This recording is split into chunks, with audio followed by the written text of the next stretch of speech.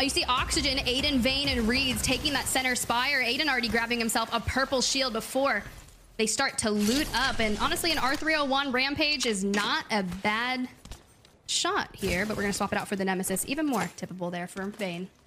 Now, something I've noticed from both of these contests is the delay of action has increased over time here, especially in regards to our previous match days, where we have seen these teams meet up. For Oxygen extending as far as to the south here to delay this rotation, even in their struggles, and potentially what could be further action to get out of dodge here in Barometer. Something we'll have to wait and see. Aiden, though, posturing on the other side, potentially says otherwise.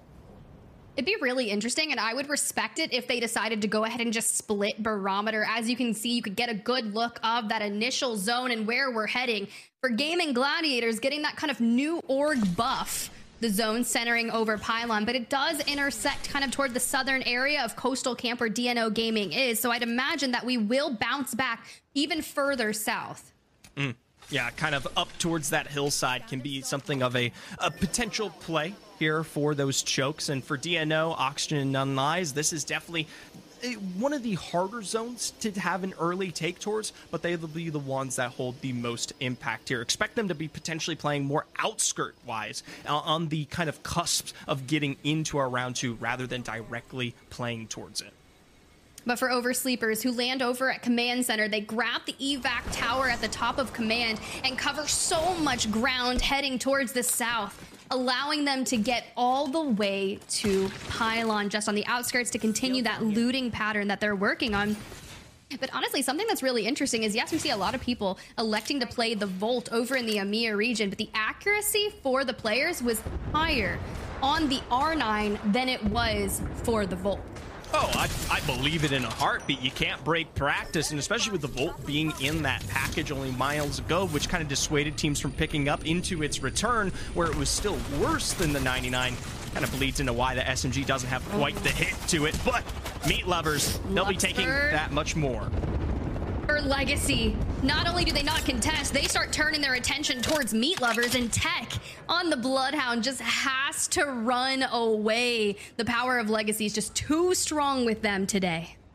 This is a solid start. It isn't the full wipe, but 2 KP on the board on an early storm point is already so much better than what we have seen previously out of Legacy. I remind folks at home, they started 20-0 when we talked about them last time around.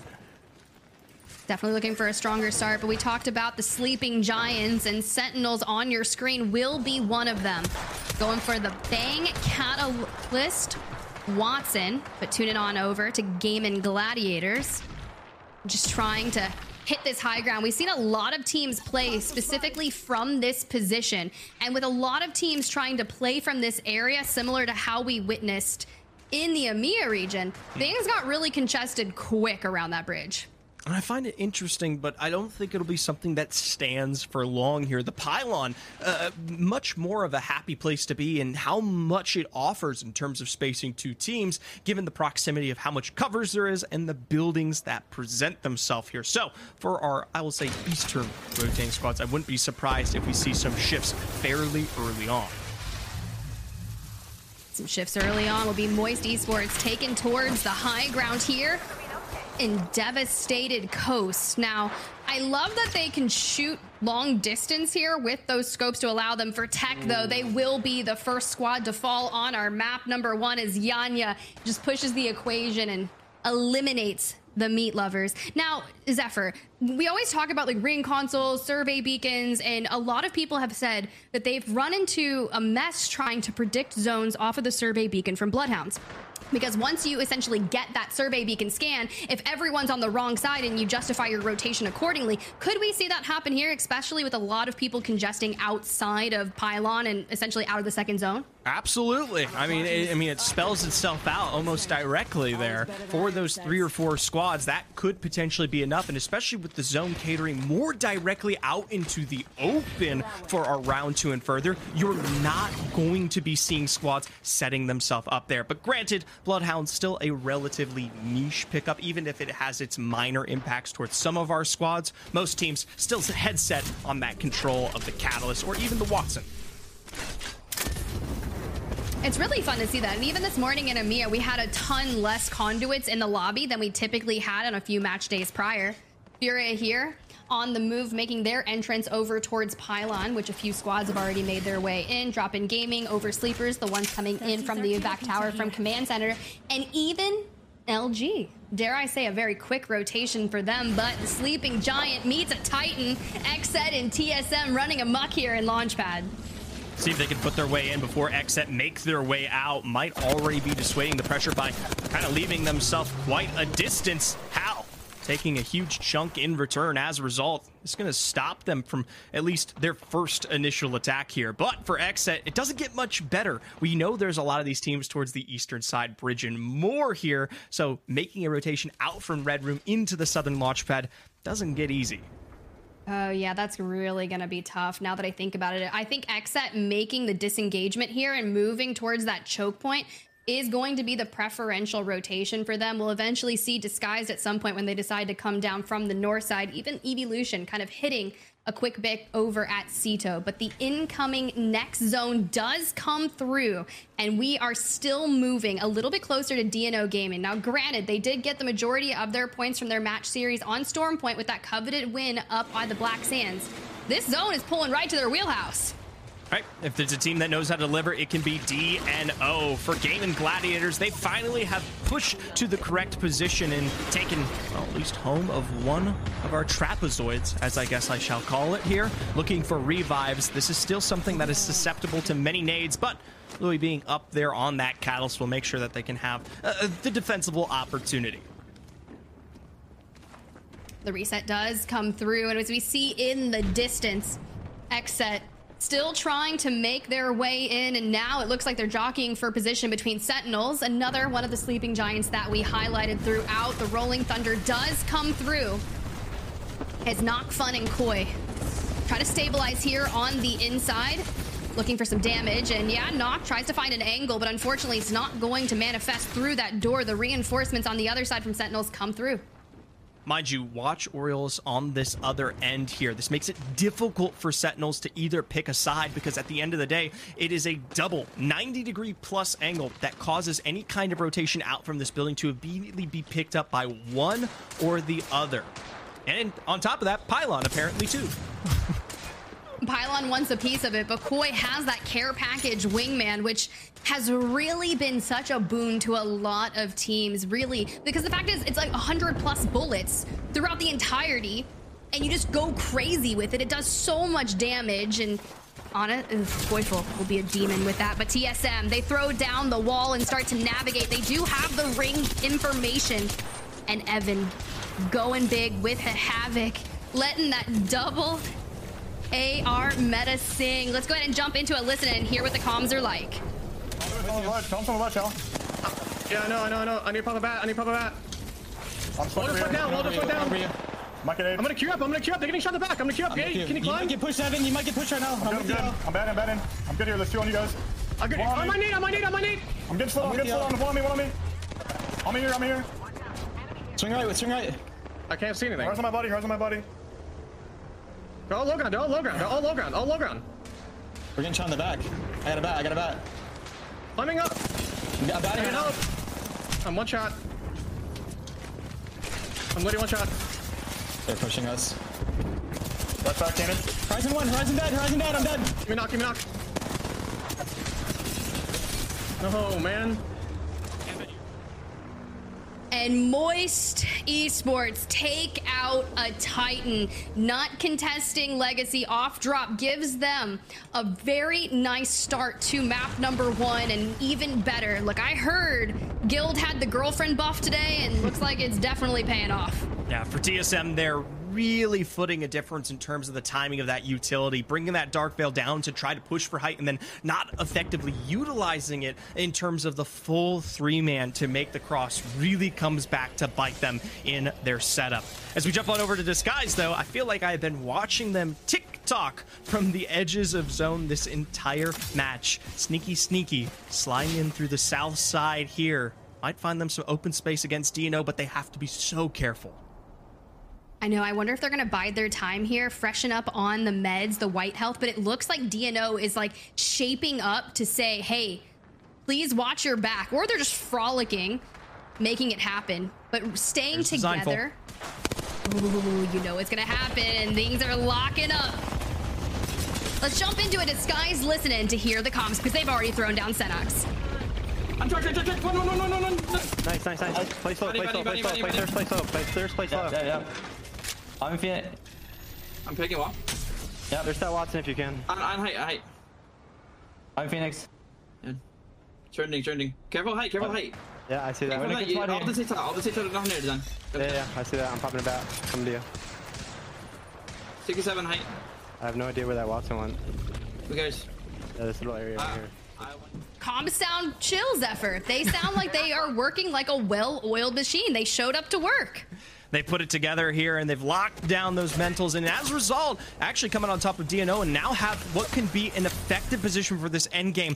Getting out of this ditch is going to be the next question for this roster, but in terms of utility, I mean, they didn't utilize entirely that much to do so, and they have more than enough time in the world to deal with Legacy or potentially Moist here, whichever they make the decision on. Yeah, they showed up like a shark in the water, and as you see how stacked Pylon is, we're gonna talk about the mass exodus. That will be all of the teams making their way down to minimal actual cover in that next zone. That choke that 9 Lives will be playing from, about to be the next fight that breaks through. Native opening the door, getting a knock onto a Wope, so we'll have to keep an eye on that. But for Furia, dead center of Pylon. And this is great for Fury. We know they can lay down damage, especially when it comes to this specific matchup. From the top of Pylon, they're going to be able to balloon scoring lines like that. Already 500 alone. One. Except the one to be trained on, at least for now. Fun in those sight lines from behind the wall. That's the wrong side. Oh no, Fun. That is so tough to make your way in. I love that they went north, but this is just going to be, they're just part of all the congestion here. And Skirt now finding themselves in a tough position between Native here, Awakening going down, and Scurry and Alb trying to play alongside the knockdowns, but it's just Scurry left standing. And can we get a shield swap? Hopefully we'll be able to do that. We will, and the 1v1 against Rambo, and Rambo takes it, but you still have to reset, regain. And even then, we'll have to approach 9 Lives as Evolution joins Skirt in falling. This has been great moves from 9 Lives, and they got Woke back up from what was originally the fight on the edge against Native only moments ago here, and I highly doubt they're going to be able to make for full recoveries. And then on top of that, this rotation going into our next zone, climbing that hillside, if they can foot that appropriately, I mean, that's going to be something that gives them potentially a game-winning spot. But hey, make a couple quick ordinances, don't even have to land a shot.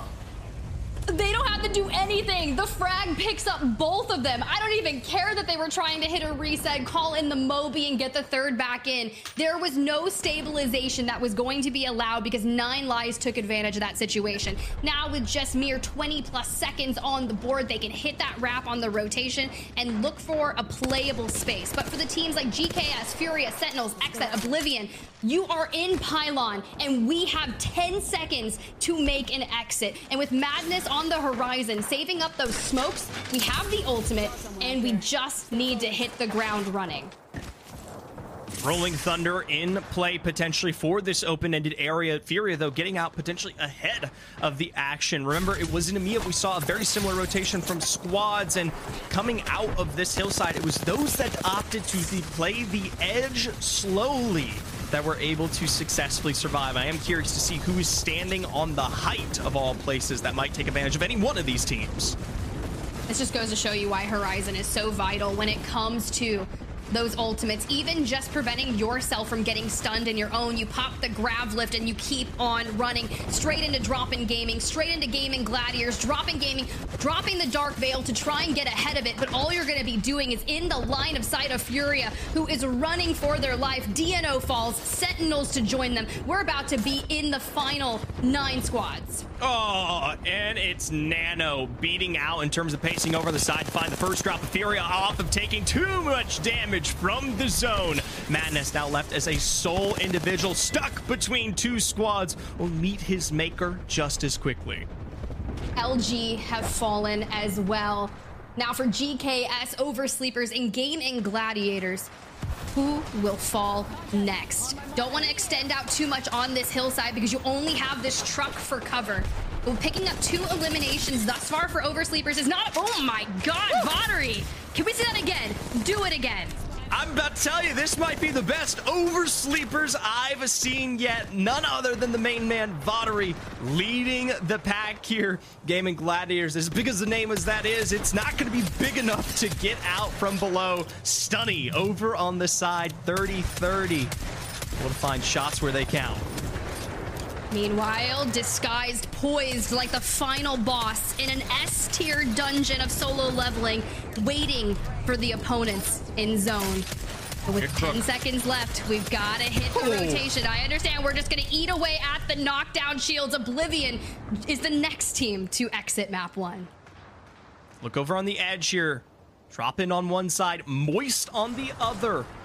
A silent benefactor to most of this zone will slowly start having to get involved. It was only moments ago we saw them lay down the hurt on It's Timmy, and now, well, Design has to make responses of their own. MT potentially on his edge of being broken, but shot from the other side. The Radiant transfer does come through, but we're still gonna focus on getting that shield bat. MT falls, and we just keep barricading forward straight to Disguised. And with Waltzy, a mere 10 HP and a dream, there's nothing you can do, and Guild will likely fall next. After a valiant effort, Disguised still maintaining their form as a final boss, now into the final 4 squads. Meanwhile, on the other side of our zone, 2 teams that have to contest against one another, forced to play fence lines on the same area. A deep push of what I believe was an energy barricade only moments ago. Design remain alone here on the southern end. Legacy, Oversleepers drop in altogether. This is Disguised game to win if they can force those teams to all take each other out, because we have to move. Looks like we could potentially be looking for more grenades or any of that nature, some ordnance and Design grabbing the ultimate high ground on that Spire. Oversleepers here, though, having a really solid start. We lose Vattery, and the Radiant transfer comes through. Now it's just JP left standing as Drop-In Gaming falls, and Oversleepers to join them now. Though tides are turned, Legacy, Disguised. Who's gonna take it, map number 1?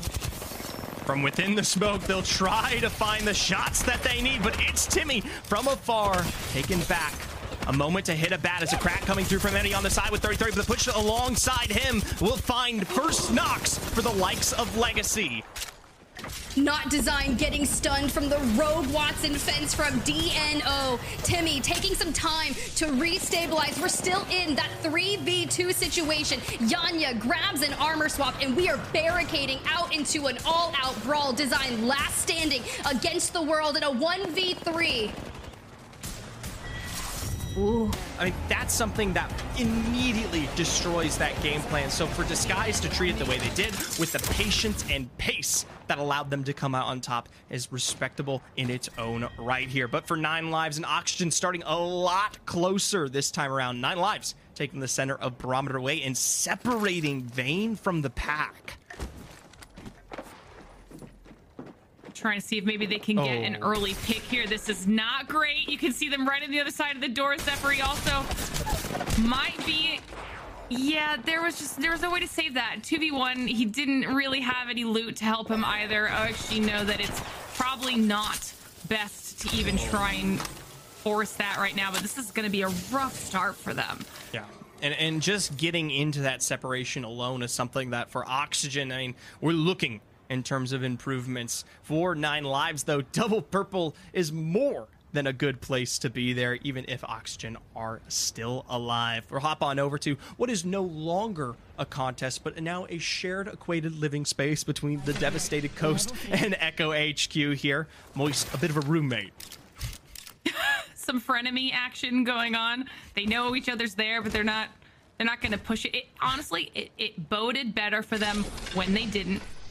And so I think that that's probably what they're going to work with right now, especially when it comes to the likes of Legacy getting a little bit of success under the belt. We know what a slay heavy team that they can be. And I I think that they're going to want more of that time to continue getting into those fights as we check in on a rotation coming out of Native Gaming right now, getting in nice and early to where this zone is going to shift to.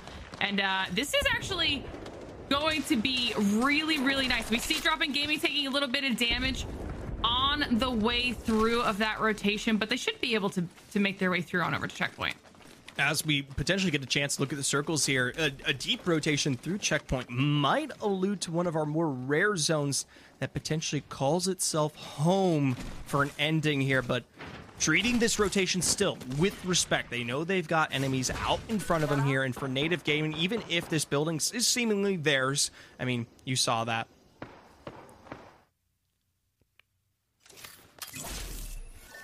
Ooh. All right, well, you get your look here, Zephyr, at the zone. Be nice for DSG. Dropping Gaming's already in there. Everyone making a very, very quick move. One of those teams being X at this time, not having to go up against Sentinels as they were caught in the same choke last time, trying to make their way past Pylon. Now kind of on opposite sides of each other. Everyone trying to find a home, though.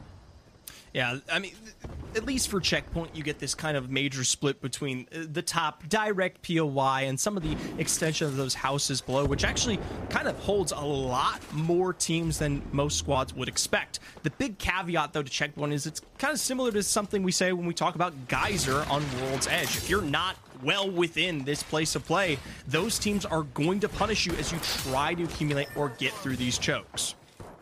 Perhaps we shift our orbit this way.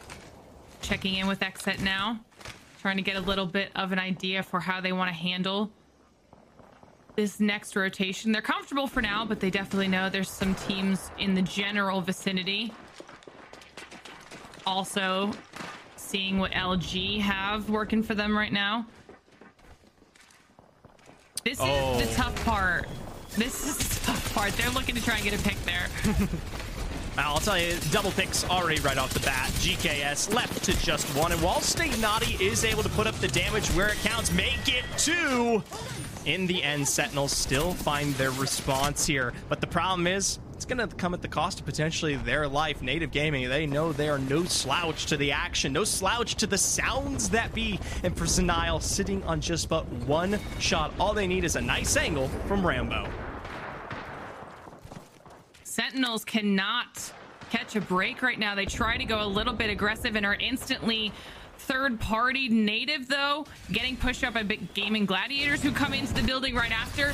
And everybody being so close means that the second these fights happen, if you're not ending them quickly or if you're not disengaging and getting somewhere safe, someone is ready to try and clean it up to clear out the area or get that KP on the board. Native make the choice to disengage, play this a little bit safer, don't want to have to force it if they don't have to, and now GG will be living in that building. Personally, I was surprised with that too, because there was a very minor split between Klein there, and so I'm glad that they are able to find their way back up to height, but those two positions likely to be something permanent for the remnants of our rosters. For Moist, though, they're nowhere close to our zone, but still finding themselves in a place of action here. 5th overall right now, picking up some early KP would continue to protect a little bit of a lead that they've found. You know, they might not have gone for that contest with Legacy, but they've got similar rotational paths, and that's who they're dealing some poke damage down onto as they're both trying to push their way through pylons so they can get somewhere a little bit safer into the next zone. And this might be a little bit of a stalemate back and forth here. Obviously don't want to let Legacy get an easy rotate, but they can only hold on to it for so long. Skirt on other sides here, actually in one of the more surprisingly playable areas of this zone that has yet to really be taken. I wouldn't say down beast, but the outskirts of the west still very much an available option. I do worry, though, with DNO just behind them out towards the mill. If they opt to play even further south, could be taken advantage. And for Disguised, this might be an excellent game here. Already getting a sneak peek of that ring, allowing them to contest and stay alive out towards the west for a lot longer than most of these teams will have to deal with on the interior of Checkpoint. Yeah, it's just what they did last match too. They went into the area of the zone that literally nobody else was in. Everyone was further north towards Pylon, and they decided to go to the south edge, and they were able to hold that position all the way through until the end game. It looks like they're setting themselves up to do something similar here as we now check in with TSM, a team that actually went out very unexpectedly up against Moist in match number 1, and you know they were not happy about that. No. Especially after what was supposed to be a consistent on the push. I like the fact that they are opting for this northern rotate. They've got the same mind as teams like Disguise here, able to play out a more defensive position from the western side, potentially, if they don't opt for the checkpoint choke. Granted, I think fighting into checkpoint directly from this northern position is something that rarely works out, especially with drop-in flying above and Disguised. Shots on the west. Drop in going past Disguise though, still leaving them that area, but as we kind of see where they're opting to hold right now, they are on the north side of this zone. Potential for TSM to rotate their way through straight into DSG's path based off of where TSM was. So that's something we'll definitely be keeping our eyes on, as Drop-In Gaming look like they found a place that they want to hold for now, with, like you said earlier, Zephyr Skirt right on those outskirts. Just on the edge, where the name states and where they belong here, and they're going to continue to find their way deeper into the edge. They're back into the zone there, dropping gaming shots, pushing them farther and farther away. That could have been a really good spot held by them early, and instead kind of taken away. Oh, whoa. Checking back in with that rotate out of TSM. Like I said, running straight into DSG. An opportunity here to kind of figure out the game plan, as they have at least this bunker to hold out in for the time being. They are right on the inside of this next zone for now, but they know that DSG is going to definitely be gatekeeping them as much as possible, and taking TSM out of the lobby every single time is you know that that's what these teams are gunning for. But this is something, I mean, I think TSM are happy to have in their wheelhouse in comparison to a lot of these other fights. I mean, this is just a direct 3v3 situation for this roster to come out on top of. It's unlikely that we see teams from Checkpoint dropping off of their height, and even further rotations out and away from the down beast would be very unusual. So it's all about the approach here. One, though, that apparently might have meat on the other side. Got a little nervous for a second there, I'm not gonna lie. Meat Lovers opt to go through a different choke instead of wrapping all the way around right into the path of TSM. They would have potentially pinched TSM between themselves and DSG. Instead, they go a more direct route to where the next zone is going to be, but also might potentially run across a couple of teams in the process. So we'll have to see just how safe they make that rotation. Might be able to find a home for themselves as we try and see what Moist is doing. Just barely on the outskirts of the next ring, so they're trying to move themselves into a slightly safer position with at least one squad in their crosshairs, making this a little bit more difficult. DNO was the team that was in mill here earlier this game, and it's going to be 9 lives this time around on the other side. Oxygen also potentially within a realm to pinch here, and while it has not been the best starts for Oxygen, we're past the contest at this point. All right, they're looted up, they're running and gunning, so potentially able to lay in some great impacts as 9 pressures from one side and Moist with the other is something we will have to watch out for. Oh, you can see on the minimap there just how many teams are about to engage 9 lives. We're looking at Moist now. It's Skirt trying to push their way through, hearing those shots and wanting to see if they can follow up with it. 9 lives now down to 2, trying to keep themselves alive here. Gonna blast out the door there for just a moment more as Laser is in the midst of being stuck on the revive. Scurry fully eliminated as Dynasty able to find a bit of the dance back into the House of Health here. Phoenix Legacy, or my apologies, a Phoenix kit available on the other side for some recovery. Checking back in on what was going on with TSM and DSG. Looks like TSM have backed off here just a little bit. Still kind of going back and forth with that poke damage, but haven't fully decided if they want to push towards DSG or opt out of it and wrap back around this other choke where a couple teams have also made their way through. But TSM, like you said, they know they've got a straight up 3v3 right now. Otherwise, somebody would have intervened by now. And this might be a fight they're willing to take. This is so difficult for TSM to cross this open gap, but they have finally been able to shore it up even slightly, and that's going to be the wall from the other side. Make it 2 to give them what I actually believe would be a good amount of cover to get into the action, but how? Brought down in the middle of a gravity lift. It's a 2v3. Oh, the 30-30 putting in work for enemy there. It's now DSG are going to try and make that push and see if they can clean this up. Burr also does not want to make it easy on DSG. Doing a good job, at least taking down Designful. They're starting to get low, but TSM are doing a fantastic job playing this defensively. Eventually just down to Reps, trying to see what he can do with the Volt here. DSG trying to clean this one up. Fantastic smoke, keeping Reps alive right now. Zephyr, he almost closed that one out. It's just too difficult to get behind the double knocks, and in this moment of weakness for both of these rosters, what could have been an incredibly clean fight in position is instead leapt upon by the likes of Moist here. A perfectly timed third party that should set them up amazingly for this endgame circle. As if, I mean, you'll take a look at it, we are heading to the outside checkpoint. Nobody gets to survive. Nobody thought this was going to happen, but Moist, like you just said, look how beautiful their position is. Now nobody can wrap around from behind that mountain that's right behind them. They've got some cover that they can work with, and they'll be on a slow-ish side of the zone so that they can just kind of sit there and wait for everybody else to take each other out as they have to make their rotations in. Well, for Native and crew, everyone knows now in the interior it's going to be a do-or-die rotation ahead, so you might as well pick up the KP while you can. For Native, down Claim, but still have the safety of a potential conduit for the upset in a 2v3. From behind, taking shots in, and as a result, will be dropped out in 11th, with now Evolution potentially looking on the other side. It's all going to come down to which teams start making their moves early here, trying to solidify a little bit of space. So many of them had set up in the buildings that it's going to be tough. Like you said, Evolution going through right now. They actually are holding this choke pretty well. They've managed to clear out the space around them, and they know anyone that wants to get to the zone, that tried to set up in checkpoints, going to have to rotate past them, and they might be able to do a little bit of gatekeeping here. Meanwhile, ALGS are struggling to get out of the rest of these teams.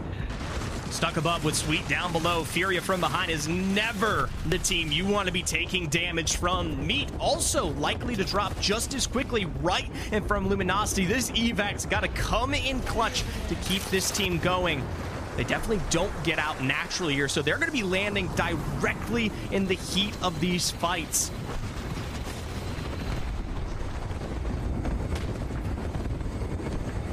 Ooh. That was definitely a difficult rotation, but LG drops straight down and opt to go for this fight. So let's take a quick listen in and see how the rest of it plays out. No, don't res yet, don't res yet, don't res. I'm resing. I'm playing other side of the wall. No Q. In the zone, dead. Smoke, no Q. Just show player. Phoenixing. Player, hold. No Q. Arc there.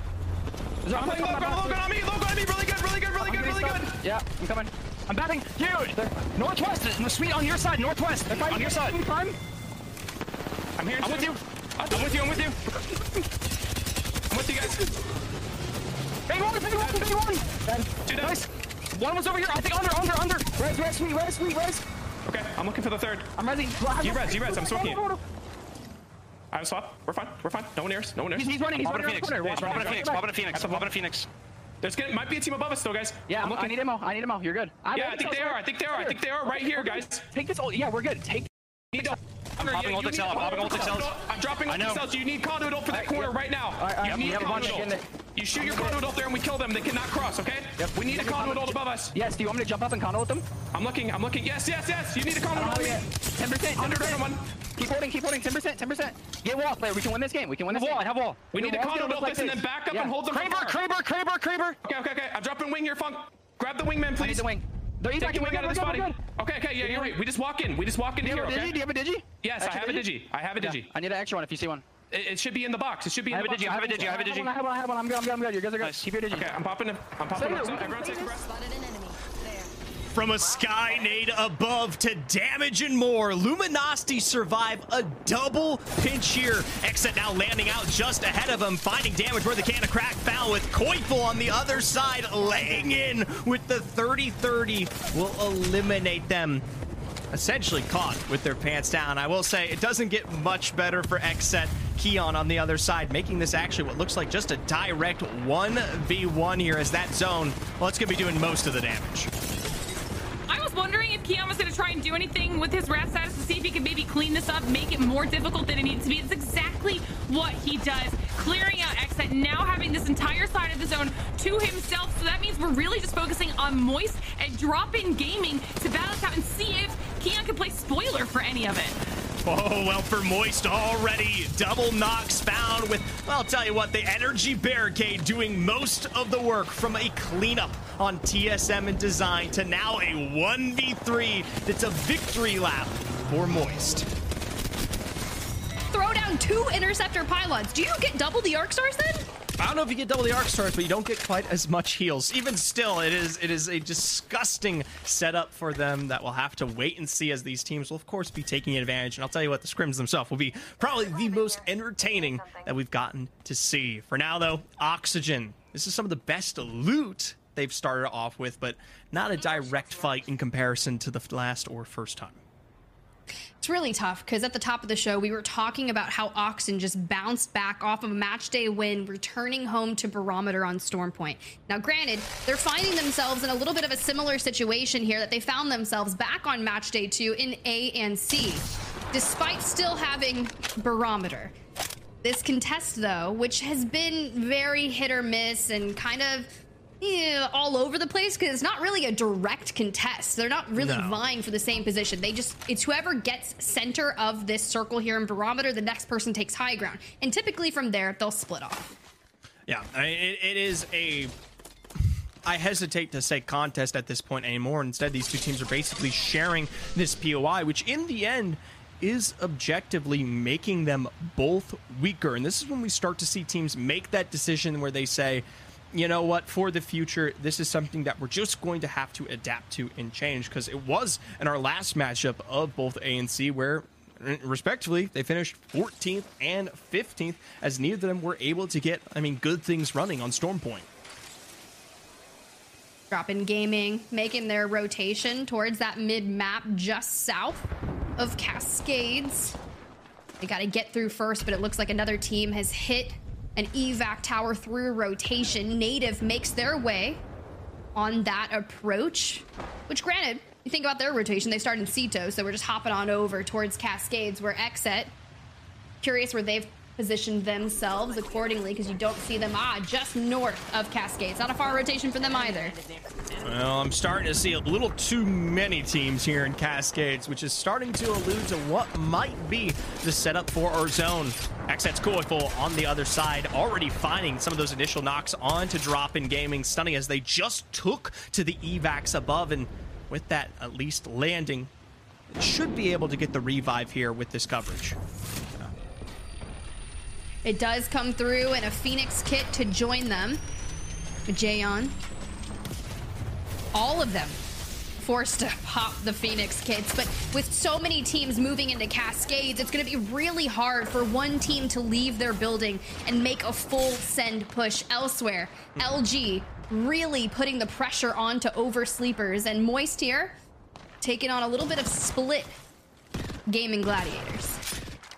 Now, we've seen Moist on the edge the last 2 games here, and it was last time around where it truly benefited them as they avoided being in the heat of action and checkpoint, forcing them to play on the outskirts, which in the end ended up being where these squads wanted to be. As a result, with first knocks onto DNO and potentially more, they do have to be respectful of gaming, but with the hard pull towards Cascades, it is the perfect opportunity for teams to keep moving in. I do like GKS's and LG's position more than anything. Could be one of those zones that we see finished out towards the no name of our zipline buildings of the north there.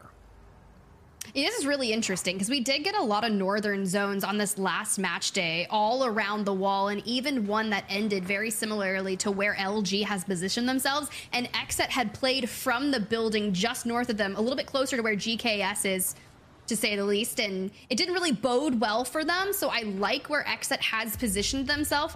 The issue is if it does pull up more towards where Luminosity is, they're gonna have all of the congestion from cascades and such to deal with. Well, hopefully these teams are taking their allergy medication. I am, that's for sure. That's good. That's good. Drinking water, I'm taking allergy medicine, and I'm watching Evolution hit that evac tower. That's the power of Apex Legends, folks. We get our health in order here in Free Evolution. They've got to get their position in order. Vudo forced to drop down, and Yaz caught out as a result. Sentinels are very happy with the gift that has been delivered. A Prowler in RK then, Zan. I mean, how can you lose it? You don't. You let the auto Prowler absolutely do work. Now with the numbers in their advantage, we just start putting the pressure on the remaining team members. Well, back to building at least for now, but I mean, that's the threat. That's job done. You know, that's you know, you make a single statement, you say stay out of our territory, okay? And then Sentinels, they're on their way to victory. Are you a mob boss, Zephyr? What are we doing here? You know what? It's not a far reach for a guy like me. What can't you do? You hit him with a howdy. Swim. You know a lot of... Oh, okay, fair enough. Swimming, that's fine. As long as you can cast Apex, I'm loving it at this point. But Sentinels, they pick up another one. Just consistently whittling down, leaving Euryce, the last member standing for Evolution. And I think Sentinels are proud and happy with that, so they're going to go ahead and disengage. But for now, the routing has occurred. Furia, his Watson, really wanting a second place overall on the board, and well, if they've got a rat on Luminosity to make it happen and take their position, I think we've seen this before, specifically with Disguise and DNO. One mad swing here with Funked and Sweet on the ready of edge. Something that Furia are unable to capitalize on, at least for now. Double Dark fails down, make it impossible to push out of this, but it was an attempt. It was something, that is for sure. Now Furia, back to the drawing board inside of Command Center. Now that Luminosity knows they're there, Sweet has probably conjured up at least 500 different scenarios of how they're going to take down Furia. I can think of just the brain memes with the calculations appearing over his heads as Furia themselves are the threat upon their back. And the crazy thing is, they're actually a better set of resources and sustainability to potentially make something happen here. It's just that they don't have the full cooldowns anymore. So a bit of a shame, but ultimately in the end, contesting for the opposite side here, where you kind of get in towards that waterfall height, I mean, that's just as good, right? If they can go into a fight which is a lot more easy to access, should be able to find similar success. I will say they don't get the eliminations onto Luminosity, but what they do get is that next zone information. And if you have Ring 3 and you know where you need to go, which is exactly what they're looking for, and you're kind of getting that inkling on their mini-map as Madness just finds the perfect spot for this evac tower, and coupled alongside the grav lift to get them up over halfway to make that less susceptible to getting shot at. So let's keep an eye on where they're going for. Playing down here at the bottom of this lift, which means the zone is not pulling towards Command Center. Back down low, even in comparison to what we are used to, potentially back towards that river there, which I know for a fact there's multiple teams that aren't going to be prepared for a rotation like that. For Oversleepers mirroring what we just saw out of Furia, maybe potentially not towards the exit, but down south. We'll have to wait and see. This is a roster that has started today, I'll say, hotter than usual, but at least for right now, hasn't eclipsed the points that we've seen previously. They need to continue to put it up on the board. Very true. They need to bounce back after a non-preferential game 2. But GG here with the new org buff and a wingman. trying to fight a little bit further north. Multiple teams on the horizon, and DNO Gaming just ahead of them. 10 seconds on a Radiant transfer here as they're sticking the natural heals that be. This is not a terrible position for Gaming Virus, especially if no one's going to come from the south side. An Arcstar and a couple of other ordinances, though, might force them to make a move. It's a really good shout, because are they watching their back? Woo! The frag comes through, it does the damage, it finds True, but a Radiant transfer was there waiting to be able to get them back to full form, and they've already hit the shield bat accordingly. But as you see, DNO from the other side do have a pylon available.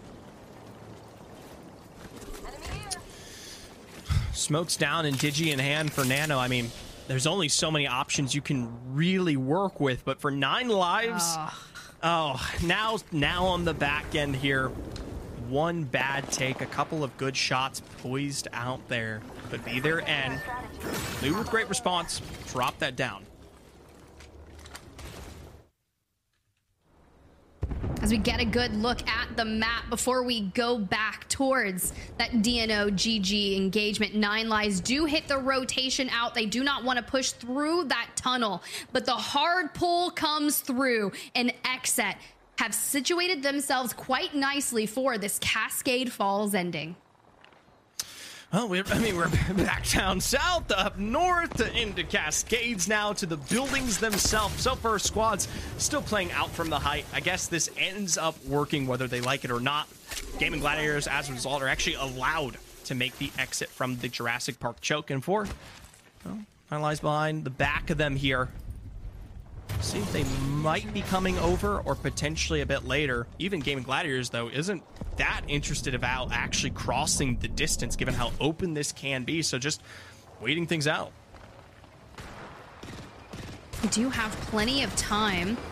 A team has hit the high ground. It could be a multitude of teams looking for those evac tower rotations, 9 Lives being one of them, settling just underneath Oxygen Esports. Oxygen, who desperately need eliminations and a turnaround performance here in map number 3. Double purple on gold. I mean, this is...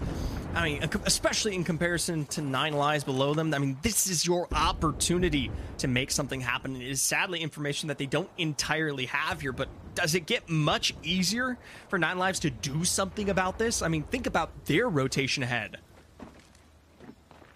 A lot of teams are going to have tough rotations ahead, specifically Moist and Legacy, who come from that southern side of Stormpoint. But they're still trying to make their way. Waltzy up just ahead, scouting for information above on the Pineapple. But for Legacy, making that approach straight into where Furia has positioned themselves. Yanya decimated. Keon within 1 HP and a dream. Jaguares and Niazul definitely need to clutch this up. Big moves in from the other side with Madness will be the access point for the start of damage on our last 2 here. A black hole thrown into the interior with some arc stars to make a bit of the boot, but Watson will be the one to lay in the real damage that counts. And still, external pressure out here from DNO is going to turn the tides of this fight. Jaguares and Keon, a massive 1v1, and the swing comes through, and Legacy, they're able to eliminate Furia. Let's jump on board with Furia to hear what their next plans are for this third party. 60 on him. Cracked. Dead. No! Let's fucking go. I'm turning around to look behind us. Yeah, I'm doing the same. Okay. Nice, good shit. Killed him. Go. Other side, do we look for that as well? Yes. They're hard. Well, if there's one thing I learned, Zephyr, is that the vibes are high there for Moist Esports as they grab the lone standing member of Legacy. But for the north side of Cascade, over here by the waterfall, things are looking dire, specifically for meat lovers who have found themselves by that waterfall. But touching back onto Moist, well, goodbye, Waltzy. No closer to their end for TSM. A 3v3, one that we look for in terms of success, is stunted just a bit. Shot out from afar. Reps will have to slow the pace of things to stick a bat in the midst of the smoke and will be able to finish off Meat Lovers in the end. But we know for a fact Luminosity from across, and what is 30 seconds till zone push means for TSM. don't make it much further here. They're just caught out by so many 30-30s. The entire kill feed lights up from the hands of Oversleepers, from Luminosity, and even Xset still going through. But for LG, who have maintained that position from TSM, will now be faced with a heck of a rotation of their own down towards the south, further into Cascades. We got a sneak peek of where it is pulling from that kind of picture-in-picture, and Xset will have just a little bit of their building in that next zone, so fingers crossed for them on that end game because they need it. Oh. Disguised, another roster that has to make, albeit a different but similar issue in terms of a rotation up through. Well, actually, no. Surprisingly, out far enough towards the northwest, Disguised are already in. They actually have a bit of cover that should allow them to sustain longer. LG, though, they'll take it to the Oversleepers. You're not wrong. Start throwing out all the damage. Digi threats amok to keep them alive. Funk doesn't even need one. He's just shooting and it's working. But can he get the last little bit of damage onto that player? No, they do not. GKS falls and Blinkser actually opens the door towards Oversleepers, eliminating Vaudery, and the swing comes through, but it doesn't manifest because they're a bush now, Zephyr. They're bushes. They've taken root here, like some of our other great teams on Stormpoint, and will, I bet you, surprisingly survive longer than some will expect, as Luminosity now has new foes to deal with in an attention span that is quickly directed elsewhere, and quickly, with a 30-30, finding big moves. That's very respectable here. Sweet and Funk. The swing comes through and straight on to Oversleepers, and just like that, they are eliminated. Beautiful timing on the Radiant transfer to hit the reset and prioritize the slow healing. But the issue is it's Moist on the outskirts with a direct line of sight onto Luminosity, one of their biggest threats, but they're still able to anchor down into that next zone here. They've already shot out the piercing spikes to try and fend off any pressure from that northern side. This is really good for Luminosity. If they continue to pressure out the remnants of Moist in this final circle and push them more directly into the fights against Native, Oxygen, and those who set themselves up directly in Climatizer, this could be the win that they have been searching for. Disguised, finally up from the low ground, and a major split between this team doesn't, at least currently, result in any knocks, but looks, well, a bit nasty. Is definitely nasty, and I think back to their match day 2. It was in game 5 where they had their 20 elimination game for Luminosity, but who knows, they could see success early on. For Disguise, who looked like that final boss after map number 1, they're already racking up the eliminations into the top 10, sitting on 4. So keep your eyes on Designful. Oh, Moist.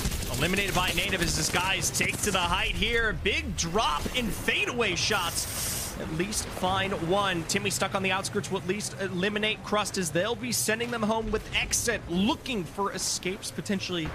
Well, not outside, but at least into the corner. This is going to allow, well, Disguise to reset. This is what's tough. They lost their horizon. They don't have the grav lift to get up towards enemy, but we do see the evac tower come through. Is that going to be Timmy's ploy to try to get to high ground? This is just crazy here. It's not much of a high ground. It's just a whole lot of sight lines that need to find safety from. Luminosity really blistering it in where it hurts here. Sweet, though. Poised to keep that pressure in line, allowing them to drop forward, or even Exit to walk out and contest for high ground positioning at the wrong time. Might be a slip up that comes back to bite them. They have some birds perched on their roof, and now Exet has taken towards the bottom.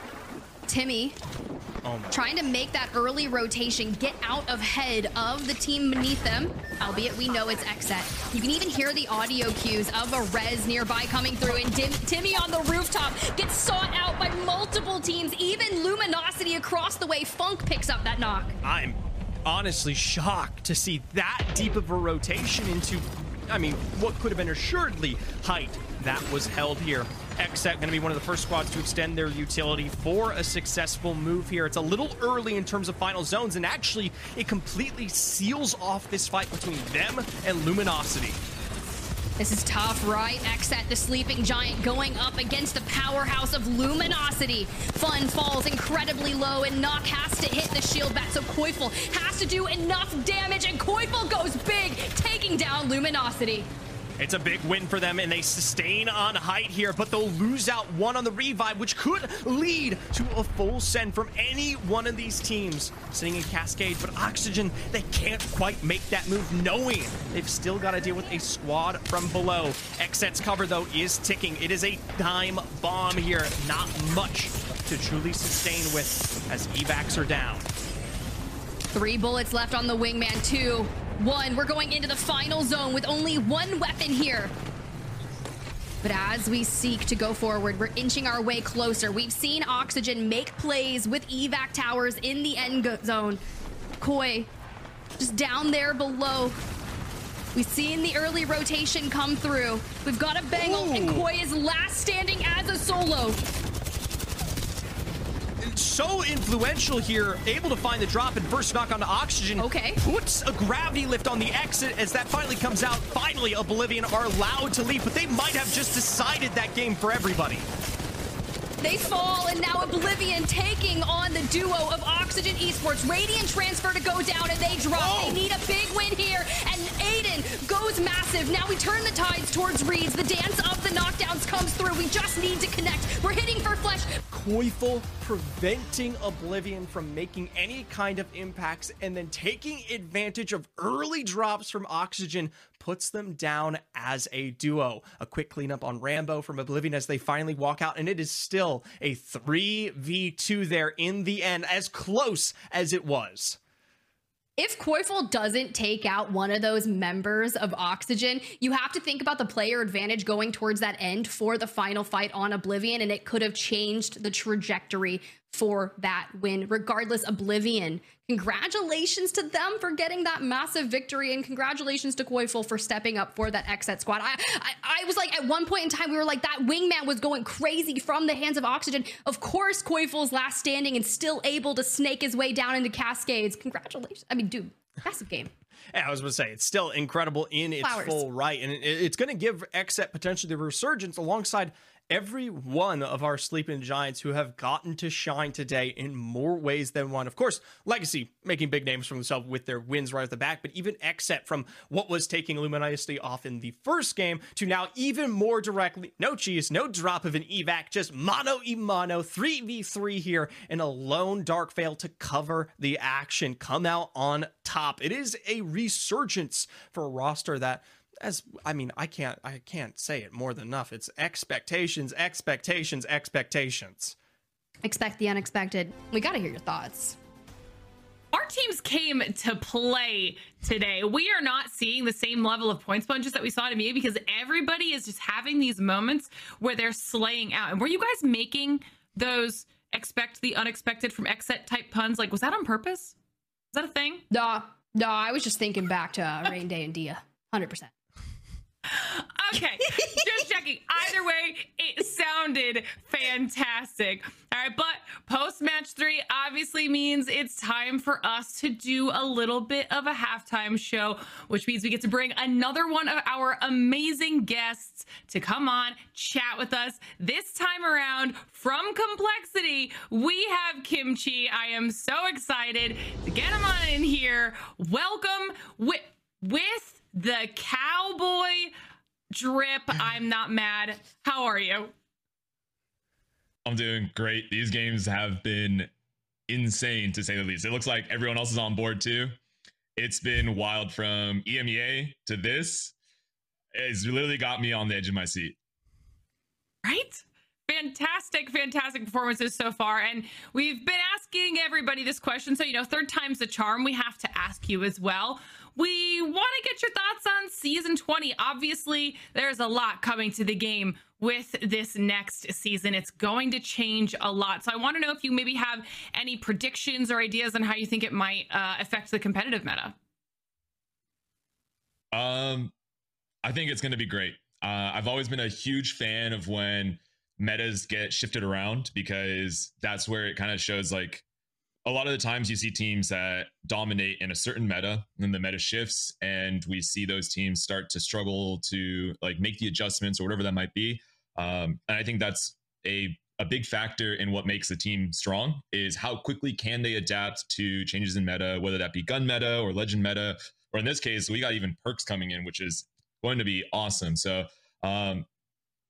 I think we can see, I still think that a lot of the teams that are at the top will continue to stay there at the top. They'll continue to perform well, and they'll just continue to build upon what they've already accomplished thus far. But I think there are some other teams that maybe are just kind of in the middle of the pack right now that might pull something out, or the change in meta might really favor their playstyle.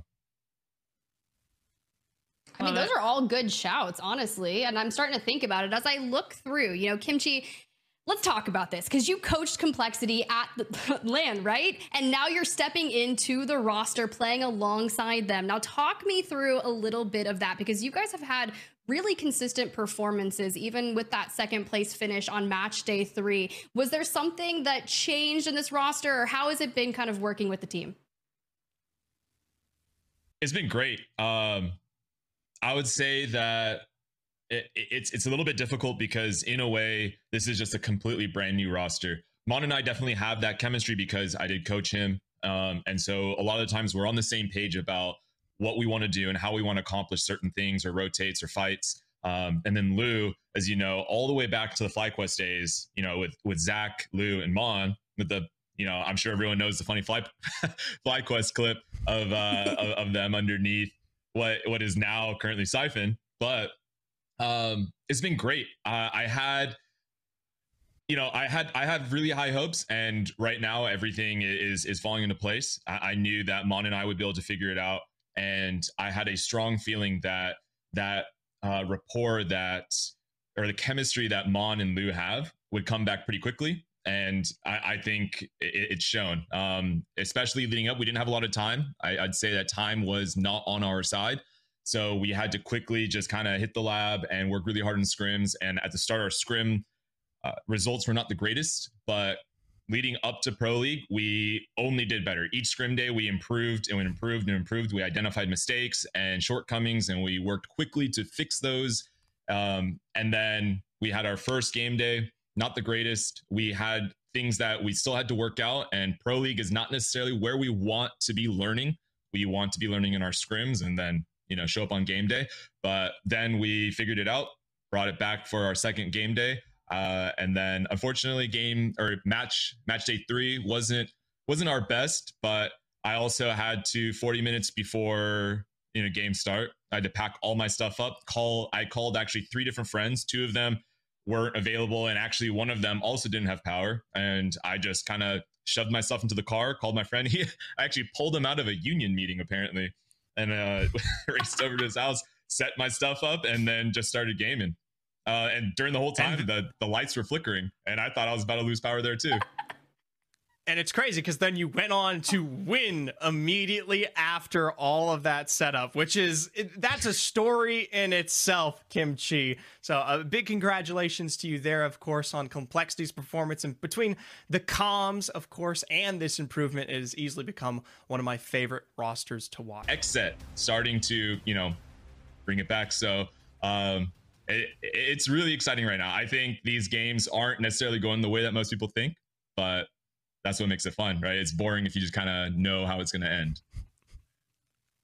All right. Well, Kimchi, it's been absolutely lovely having you on to chat with us. You're about to take all of our jobs. You crushed that. So thank you for joining. It was an absolute blast.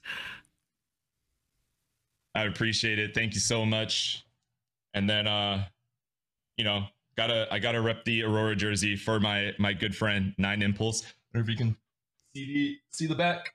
So, you know, hopefully we see it. Someone can take that Aurora energy and bring us some solid games, because I know I had a blast watching the boys tear up EMEA earlier today. I love it. I love it. Well, thank you again, Kimchi. We'll be seeing you soon in your next play day. See you later. Thank you. The hat tip and everything. What a gentleman. Beautiful. What a gentleman. Okay. Okay. All right. Well, we could probably talk about it forever, but we have to continue on with the show because it's not just the ALGS that has been running these last few weeks. Obviously, we started our challenger circuit as well. First one is done and dusted, and we have a winner for challenger circuit number 1. Down through tree will be that plane line. We're keeping our eyes on those contests to see if we get any of these early game engagements, and as I say that, it looks like that's exactly what's happening. And Akimbo trying to do what he can here. You've got Blinks are off in the distance, and this is a little bit of a tough position to find themselves in now. Landslide looking like it is skirts. I was gonna say, you know, Akimbo did so much opening damage, and Arcology grabs the gold shield alongside Blinkser and just dips. They're not running the conduit for this contest. They immediately just disengage with no hopes to being able to craft. They hit the scan to see, are we being chased? Well, the answer is no, and knowing how strongly Oblivion has performed on the day, currently sitting in 5 as we head over to our final 3 matches, the last thing they want to do is throw this game. Absolutely. They've gotten themselves on a little bit of a snowball situation here, so they're going to play this one a little bit safer, smarter, and not force anything that they don't have to. Now checking in on a couple different places. This is what we wanted to see what was going to happen down there in Stacks, but it also looks like DNO's moved towards potential area. They obviously landed Dome. They're on the edge right now. Might be looking towards Moist, seeing what they've got over there, because if I'm not mistaken, that was 9 Lives we had seen before we jumped on over to everybody over at Dome and Stacks, and they weren't where they initially were going to drop. 9 Lives is over there all the way at Mirage Trois, just south of Lava Fissure, but with the inkling of where that zone will be heading, in the intersection at the bottom of Tree, gives Furia hope for the future, as well as Disguise priority aware this will be pulling to play from a preferential spot. That's actually huge for Moist. Now they have that whole POI, Big Mod, and Stacks to themselves, and they've got a great spot to rotate into the zone from where their drop is, but also opens up 9 Lives a little bit. We'll have to see if they run into anybody on their rotations, as we're now taking a little bit of a top-down look on Sentinels. Drop in Gaming. Now we're on with Gaming Gladiators, as they are trying to make an early push in and finding themselves coming across some squads along the way. Looks like they were trying to potentially get over to the buildings just north of Thermal, but they're definitely putting pressure down to the teams, and for Luminosity dropping down on their loot path towards Mirage Trois, already getting that knock onto a Wope and still cleaning up further. There goes Laser, there's the Thirst onto them, and just really leveling up those Evos. But Luminosity just turned on the burners when it came to World's Edge on this prior Groups A and C matchup, and it looks like they're already starting out strong. LG want to make sure they get all this extra loot for themselves. They didn't want to have to share that with 9 Lives, who are able to at least escape with their tail between their legs a little bit there to see if they can maybe survive and get some points on the board, as that Rat taking a look at Skirt, starting to make their rotation through here. Couple shots in the air, cracking those shields. Furia, though, very close and want to push this if they can. If that's where you're gonna land and take a chunk of damage, we can see Phoenix kits being popped, shield bats as well. Curious to see what Furia does towards the invaders of their space, but back on over to Tree. Looks like Legacy still looting up here. They could even seek to craft a bit for the teams that are still making their way out of launch site. Through the air they come. Nothing's connecting here, but still, hey, we do get it. It does happen. As long as you are persistent, all things are possible. And that's on a DNO, because that was a Valk. All right, well, now we're checking in with DNO, seeing how they want to handle this. Only a little bit of damage that they had to already healed back up and find themselves a little bit of a comfortable position here. They'll be on the nice slow side of this zone as it continues to shrink down for them. So they should be able to hold up here for a little bit and maybe get those shields evoed up just a tad while everyone else is trying to find a safe rotational path to at least get within this next zone.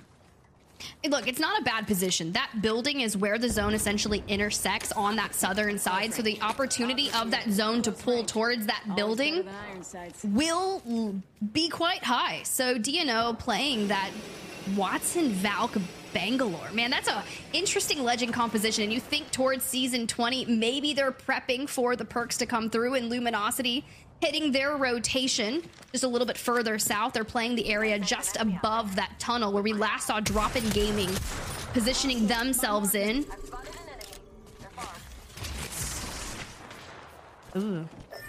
Just looking for information at this point, kind of trying to drum up where they want to head next.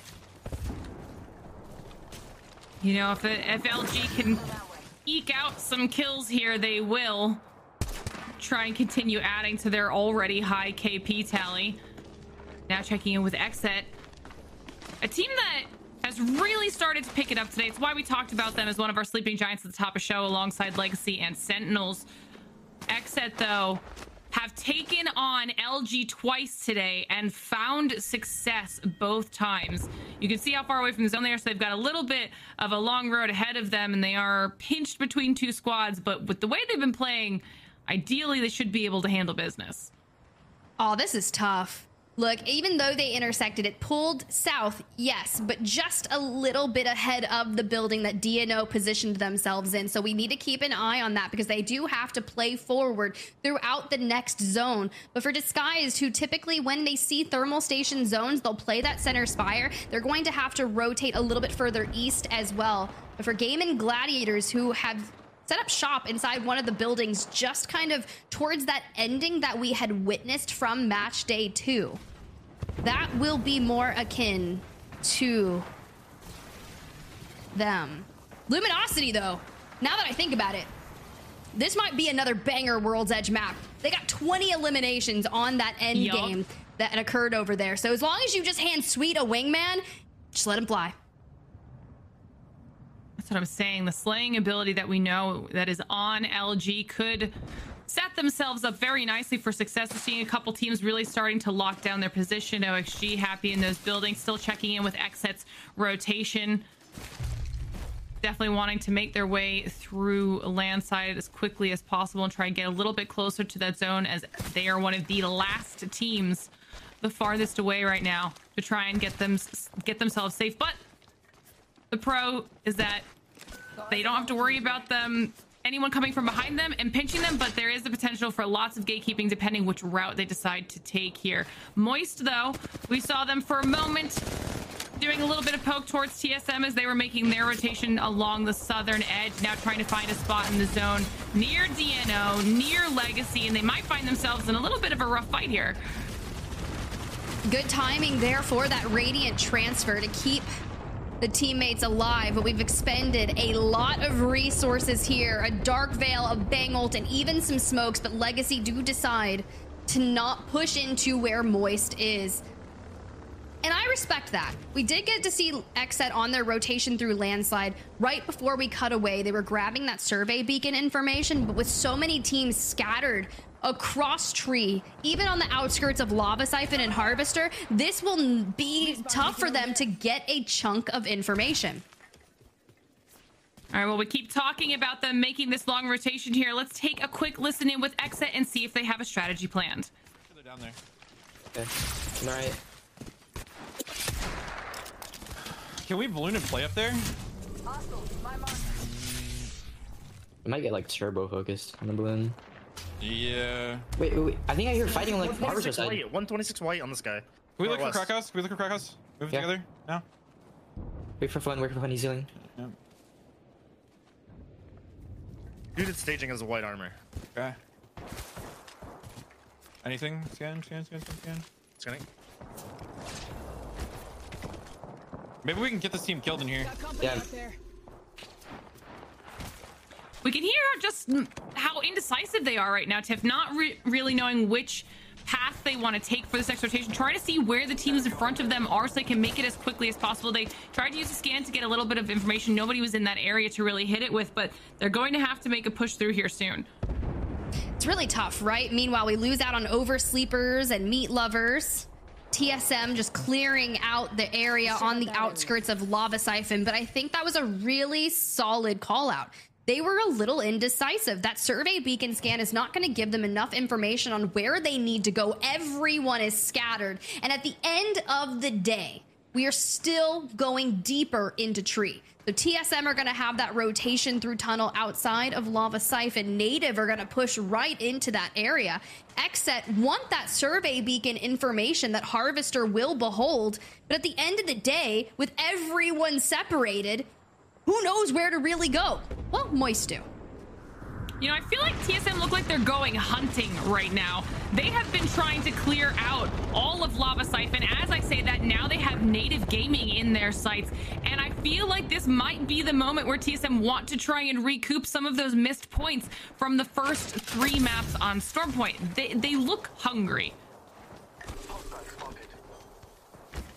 Look, they have to be. They came into this with nothing to lose. But can we talk about the legend composition here? That is new for me. We've got Caustic. We've got Raven is cooking in the kitchen right now. I've seen it on the timeline. The dude has skills. And now I'm not even talking about just legend compositions here. I'm talking about actual food. Legend compositions besides Xset. They're finally making decisions. They're hitting the choke points. We're moving forward. We just have to keep on going. You know, this was a 50-50 shot for Xset. They had seen Drop-In Gaming in front of them in that train tunnel. They decided to try and wrap through this choke instead, but it looks like Drop-In Gaming have rotated back out, and now Xset's kind of back and forth trying to keep Drop-In Gaming off their back and anybody else at the front of this choke from pushing them all the way through so they can decide how to handle it. Now checking in with OXG, who are also finding themselves in this similar area, also trying to fight a lot of these teams away. As that's happening, 9 Lives goes out, LG goes out. People are starting to get cleared out of the way. And the next is going to be potentially Drop-In Gaming or Evolution, because Xset has them in their sights. But the majority of the damage is on behalf of Xset because they're getting pressured from a nearby Sentinels across the way. They just have this rocket, a few smokes, but no more smokes to be had. That cooldown will go into effect. We have no ult, no smokes, and we have a minute on the board to kind of get situated here. We've seen Xset run into Sentinels quite a few times so far throughout today, and it ends up being a rough back and forth every single time. Keeping our eyes still on Evolution, able to peek up and do a lot of damage. Also, other teams now focusing on Xset. I mean, this is a tough spot for them to be in. Yeah, it's Sentinels, man. From across the way, it sings. And we're losing out on more squads, and Evolution now jumping back towards that low ground, a grav lift to get Fun back into the mix, and a gold knockdown for Knock to be able to get Fun back on their feet. Now, granted, you think back to this prior match day performance, ANC Xset was 17th overall on the day. They're 4th now. We are talking about playoffs on the horizon, and we need as many points as possible for them. They have to be able to get out ahead of Evolution. You know, this fight is going on for a long time as well. Like you said, you've got Sentinels off in the distance. TSM was somewhere in this area because they had pushed up on Native Gaming. So there is potential for lots of third parties. Are they going to try and go for that evac tower or get some type of verticality? We'll have to see how it plays out for Xset as we now look at Gaming Gladiators up against OXG. Aiden barely surviving. You see GG be able to stick that res in the process. Getting a little bit of a reset here, but now this is what I was talking about. TSM been waiting in the wings the whole time. They're waiting in the wings, and the rotation from Xset comes through. Koifel first to go down. Knock the only one standing, about to leave and go back to the lobby, but not before Evolution falls in TSM. They are hunting. Disguise has fallen early on. Your second place squad, the entire leaderboard cracks open as Drop-In Gaming and Xset fall. TSM are about to farm, and reps on the Caustic. You gotta love it. Really, really solid patient gameplay out of TSM. This is what we were looking for. Cracks coming through. 2 now down on Sentinels, and they knew Sentinels is in that area. TSM clean them up, stick the res, get a reset, and now own this little area of the zone. It'll give them time to decide the next push. We'll have to see if anyone tries to third them, though. Knock him down and watch him fall. Native on the horizon as TSM seek to get the stabilization needed. Just on the horizon, Niazul looking for high ground above Hal, but still able to stay out of that line of sight. 8 eliminations thus far for TSM on their journey into the top 8. Gaming Gladiators fall, and Verhulst grabs an amazing angle onto Native Gaming. Starting to run a little bit low on the Prowler there for Verhulst, but they've done a fantastic job of zoning everybody away from them. Able to restabilize, and now they kind of have the advantage here, at least if they decide to go up against Native. They do know that you've got Legacy in the area as well, so they have to be aware of that, but they try and make a little bit of a move here on Native. If they can clear them out, it'll really open up the north side of that zone for them and give them a little bit of freedom. And that's exactly what they're looking to do. They need to clear out Native because DNO has already set up inside of Truck alongside that Watson. They've fenced out the exterior. I'm sure they have a pylon just on the inside. But for GKS and Furia on that left side of your screen right now, playing just above each other. Keep your eyes on to Moist as they push on to Legacy. A little bit of neighbors here on those contests that they had on prior match days. And they're performing exceptionally well. Not that they don't have it here, but for Jaguares and Yanya trying to climb up, and Yanya 5 HP, Waltzy trying to stay alive. The last one standing. Native falls to TSM, and Moist join them. Teams on the edge are dropping like flies. It'll be down to Furia and GKS on the western side to see which team owns that portion of the zone. Like you said, DNO just sitting pretty in the truck while everybody else is fighting for their lives, trying to make it in to this top 4 situation. It'll be interesting to see who has to move first, who moves on DNO, what their choices are, as this ring is just a minute away from closing in on everyone. Well, it looks like Naughty has a wingman and some high ground, but they are going to have to move in just 45 seconds. The question is, which way will they go as they dance around that Bangalore ult? And DNO just consistently throwing smokes that way. But TSM, they cleared out the space that they needed. And now we turn our sights over to the second place squad of Legacy, just unearthing as many arc stars as they can onto Furia. They connect, but have no fear, Yanya still has 4 more. Those were beautiful, beautiful arc stars. Definitely proving to be a pain, a thorn in the side of Furia and GKS, because they can't just focus on each other. They've got to worry about Legacy across the way, who has some fantastic sight lines on them, all while DNO is just hanging out and watching it all go down. TSM also waiting in the wings, trying to see how they want to handle it. It's down to anybody's game. It's time to move in, and the first fight looks like it's between Furia and GKS. And they wall and immediately go left, trying to get out of the line of sight of Legacy, who give an open season and try to wrap around on them. Furia still alive, but will be pushed on to GKS. TSM have set their sights onto DNO Gaming and playing for Truck, and Furia barricades forward. That initial knock onto Naughty cleans up GKS, but now they have to deal with Legacy, who have essentially mirrored their positioning. That was incredible. Legacy going for that fight of Furia opened up TSM to continue having this fight with DNO. It's taking a little bit longer than planned. Verhulst is down. Reps is almost out. Hal's last one alive. They're not able to make it work. DNO still holding that truck soundly, and now it's down to Legacy to see what they can do with it. And they're getting shield swaps. Yanya makes the push onto DNO, gets incredibly cut down quick. Senox opening the door for the squad. Jaguares from above, a little bit of a rogue Watson, and Niazul brings it to that 2v2. We go inside with all the fences. Jaguares finds another, and it's just a little bit of dupe left on where they want to go, keeping people on their toes. And by people on their toes, I mean Sentinels. We'll see if Sentinels can find some sort of response, as made mention regarding some of our sleeping giants from earlier. The only one that hasn't woken up just yet, kind of hitting the snooze here. You blame him. I love hitting the snooze, Zephyr.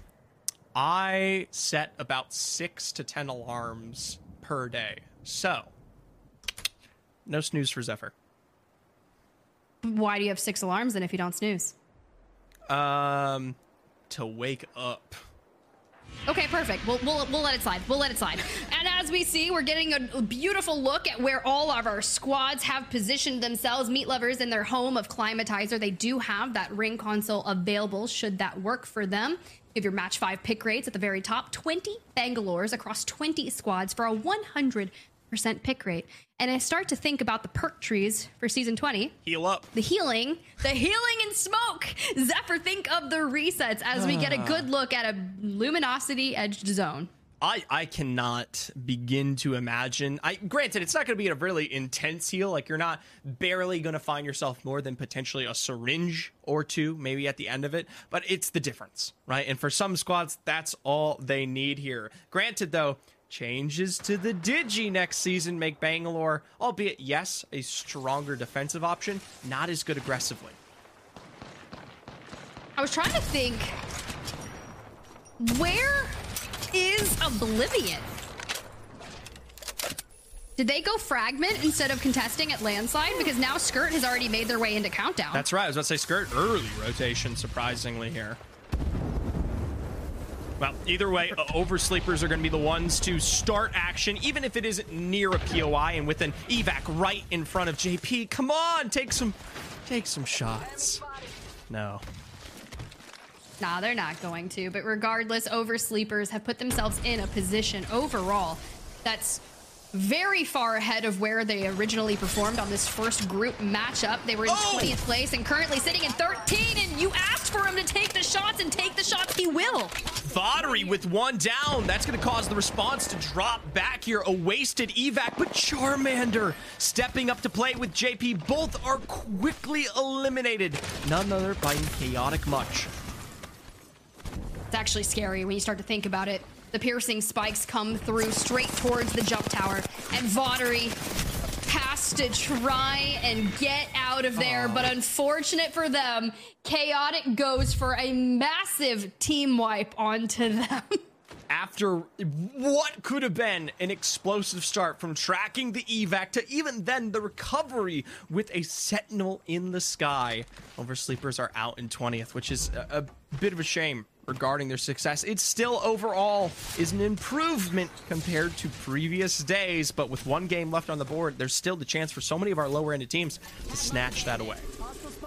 We were asking about Oblivion, and our sights are set on, okay, Akimbo. We want to level up our Evo shields. I completely understand here, using the triple take to the best of their abilities. We don't really get to see too much triple take gaming here, and when you've got Arcology on the longbow as well, you gotta have to farm up, specifically because we lost our POIs. We were sitting on triple white and trying to find a home here in Countdown with our neighboring teams such as Skirt.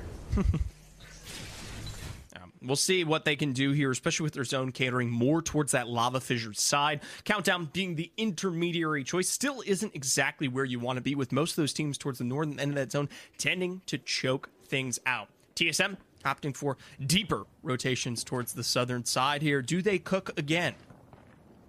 I'm assuming. We look at they can have any bit of the information that will be at staging. Staging has crafting, it has a ring console, it has a survey beacon, so let's get all of it. Because if Reps is back on Caustic, you have access to the ring console. If we've got the Bloodhound, you get the survey beacon, and crafting is everything that you need before you head up north towards that Countdown area. We're just kind of hovering over Meat Lovers as they make their way through Fragment and onwards towards Monument. Ooh. Beast of the Hunt. Visuals available as A1s will take back up to height as well here. Second floor completely taken out and away from Meat Lovers underneath. It is choking, but ultimately they can always dip out and dodge whenever they feel like it. They could, but a nice smoke for the armor check will show blue and white No turbocharge on that Havoc, so we just kind of want to rev it up and see what happens. 9 Lives on the bottom of the floor.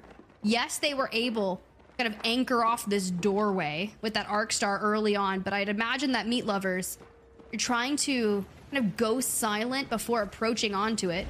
Awope and Code deathballing together. We talk about the power of friendship, and this is exactly what it is, but an incoming Bloodhound scan will give up the information. I mean, this, I know we're in zone 1, so while yes, spacing is available, it is a bizarre choice to extend this one out as long as it has gone on for either one of these teams. Granted, with little time on the board to put up points. A good fight, a good 3v3, a good 3 KP, that can be the difference maker.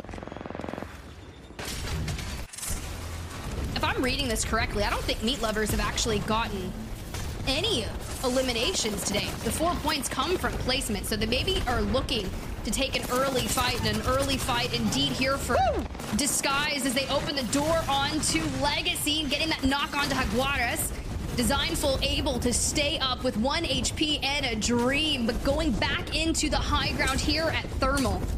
Switching Enemy. He's doing it. He's doing the thing. I was gonna say, Bocheck, Arc Star, just barely trains that one away as we bop on over to Meat Lovers here. Seems like the fight had started behind a knockdown. Tech with just a sliver of health left has to make his way out. Quickly turning out and away here, but with Catalyst doors down, now he should be able to get out. It's just a really tough day here for Meat Lovers, and they look to kind of get out of there, like you said. Disguised back up here. Enemy overlooking them. I love the drop down, looking to grab that ring information once they've realized that Legacy has just decided not to take this fight. But when you have so many Titans hanging around that area of zone, even TSM has dropped down south of staging after getting some information because they're looking to farm KP, which is exactly what they need to do. They went from 20th to 10th after map number 4, but they still have some more climbing to do because just ahead of them, a 10-point gap is approximately 3rd place. Woo! An insane jump potentially for this roster if they can find it. As you tune back towards the zone, we're going a little bit more further south than Lava Fissure, notably towards the open area potentially where we see DNO currently stationed. We love to see those bridge finishes where teams contest for that low ground later on. For Moist though, they'll find TSM.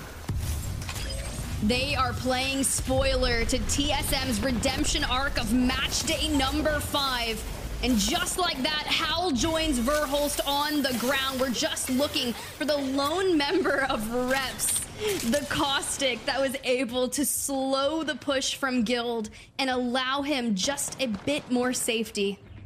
But straight into the line of fire from what is Drop-In Gaming. Now, there's a lot of spots down in the fissure to hide things out, and you might see Rep survive here, but this is not the place TSM want to be if they're looking for a points resurgence, and we can't count them out. Game 6 always holds potential fruitful opportunities, but especially with the compositional change, getting Reps and getting Howlin and Verholst back into it is seemingly impossible. Look, it's really tough to start talking about Game 6 wins here when Disguised is in the lobby. Got a 100% win rate for game number 6, so keep your eyes on them. Meanwhile, we'll take a turn, check in with Native Gaming, currently 12th overall on the day, and playing from the south side of Skyhook. They still have a bit of a rotation ahead of them, and Moist have set their sights on their next victims of Drop-In Gaming. I like that, victims, because it really does feel like they have no choice in the matter of murder. Down is Crook, completely eliminated. Waltzy, with the heels of a Radiant transfer, will keep the pressure of Moist alive, and they don't even move very far here, just below them behind the Dark Veil. This is going to tick away shortly here. Meat Lovers has fallen. Tech was found out by 9 Lives. Waltzy taking his position at the top of the rock. You know, when we start to think about being on top of rocks, we think of MT with the Kraber on land, something that we want to see again. For now, we get a look at where that ring will be pulling towards the dead center, outside of Countdown, outside of Landslide, and here we go. Moist Esports eviscerates Drop In Gaming. They don't even make it look hard here. A quick cleanup in the 2v3 with a Horizon that puts them right back up to where they want to be. When we talk about the rotation ahead here, into the cart, the open cart in this line, they're going to have probably one of the most premier edges of zone to play from, with most of our teams rotating out from the north, from Countdown and Fissure. As we start looking at some of our teams outside the zone that need to get back in, 9 Lies just able to waltz it in, but when you've got a team playing top tower, well, that's exactly what's going to happen. The Dark Veil does come through to try and bide some time to hit the res, but it doesn't matter because Clane, Rambo, and co, they are hungry for action. Clane with the initial pushes a drop through the Dark Veil leads to the end of 9 Lies. As, well, they don't survive as Legacy themselves, stuck in the same edges of zone, is picked up by none other than Moist. Another set of KP to King. All right, so we tune in to Lava Fissure.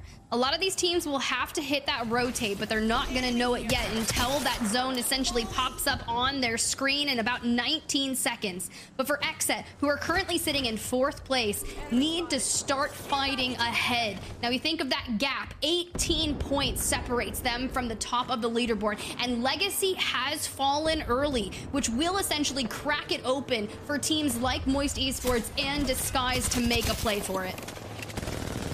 They've got time to spare, though, on the edge of Fissure, and decisions will be made later on for the likes of Native Gaming, though. Struggling here. They've got to come through and find a way against what looks to be Sentinels. Pillars and a gold knockdown shield, though. That's a strong response. We get Rambo back on their feet, but the issue is the full comes through. We have to see if we're going to be able to hit that res and go forward. But for GKS, they peek out, start putting some pressure towards Native, but they get punished instead. Forcing out the Radiant transfer and a few shield bats, which we just have a couple of them. For Evolution here in 19th place over. And the remnants of Countdown going up against Skirt, who also need as many points as possible. And an isolated 3v3 on their side. We just have to take this fight as quickly as possible. It's gonna be hard. Pylon in play with the Watson fence line makes it almost impossible, even if they are peeking out of the door for free. Evolution are gifted a free set of damage here with the unnatural, exchange. This is absurd. Skirt has fallen thanks to Evolution. Some well-needed KP elsewhere. Reps was found. TSM down. Furia playing from Mirage, which they're going to have a rotation ahead of them, and they do immediately take the zip, but Madness has fallen. It's Timmy from afar with the Hemlock, but dives back down to hit a very quick reset with that gold knock. Will they be able to get them up in time? They do, and now with the ring at their back, teams like Furia, Disguised, DNO are all going to be running into each other. But not even before that, Oxygen and Xset from the north. Furia with wall down is going to put them potentially in preferential positioning if they can be the sole team to contest this train line. I like the energy barricades, but Watson dives to the low ground and gets into the midst of Disguise. Whether it be an accident or a successful wipe here, it means we're down to 1 or 2, my apologies, remaining here. Well, now 1. You were just telling the future, it's okay. And even with the Radiant transfer to try and keep Watson alive on the low ground, it's just too little, too late. And Oxygen, who returned to their home on Barometer here on Stormpoint for World's Edge, they've got the Titans of Xset ahead of them. Teams that needed to awaken to try and keep their playoffs dream alive are doing just that. But off screen, Sentinels has fallen. Koi, though, 5 HP and a dream, at least not get some shields and is able to throw down some suppressive cover for them with fun. A knockdown well needed. The incoming frag grenade slaughter. Koi, there's just only so much you can do. at least a double knock picked up in the heat of Disguised here, but finding your way through those frags, always a difficulty. As we look towards the bridge, Dino struggling over on the edge of the fence line with the minor cover they have themselves. GKS on the complete outskirts here to the east. After that, an early fight there where they picked up 3 eliminations, they just keep on grinding throughout.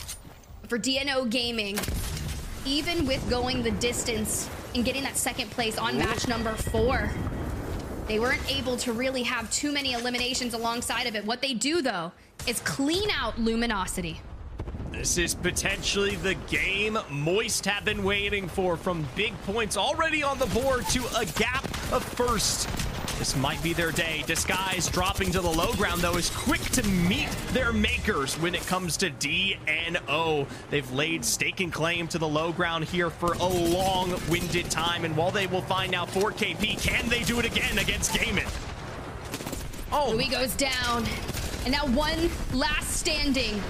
When DNO sends the missile swarm forward, we just run. We have to get into that next zone, but DNO will have an easy waltz straight into it. And speaking of waltzing, look where Waltzy from Moist is, just extending out, looking for KP, Grav lifting towards the top with the Nemesis, only the Dark Veil to cover those remaining squads over there. He's got to be a little careful here with DNO starting to heal up and at least crest what is the low ground height of that train line. MT and Guild keeping things safe. Gaiman, though, native, of course, and GKS on the interior here. All minced meat at the hands of these energy weapons, bullets and more. We literally just tuned into DNO, who had 1 elimination, already up to 7 and into the final 4 squads. GKS, native, DNO, and Moist. And with Moist holding a large amount of space on this zone, they have to push forward. Let's jump into a listen in with Moist. 170 energy, and I've got 50 light, okay? Yeah, this team has to move. Take some light. I hear you. This team's moving. They're pushing up a caravan again. They're fighting it. I'm looking with you. I'm looking at angles. They have to come out. They're wiped. It's 2 teams. One on the left, one on the right. We shoot them into. We have to shoot these guys into the other team. Where can we play after this, though? We just keep walking it up. We force these guys like back here. We need what about these guys? What do you think I use my conduit on then? Yeah, you might need to use your conduit on. These guys are starting to peek me. I'm staring these guys. They're in the caravan. Smoked. They're gonna run out soon. Running out. Weak. I might bang all them. I cracked them. I cracked them. I'm bang holding. Frying the team on the left. Nice. Let's shoot them. Go left. Go left. Yes. Up 60. They're picking. I'm backing up. I'm weak. Healing you. I'm getting wingman. I'm batting. I'm playing on guild. We can play time. I have to bat. No. I have to get out. I'm getting conduit all down. I'm literally just waiting, okay? I'm on the right staring at me. I'm dead. I have a knockdown to play if you need to. Yeah. I got conduit all down. Knock. Coming over. No, it's bad. It's so bad. It is so... Bro, go back. Give me knock.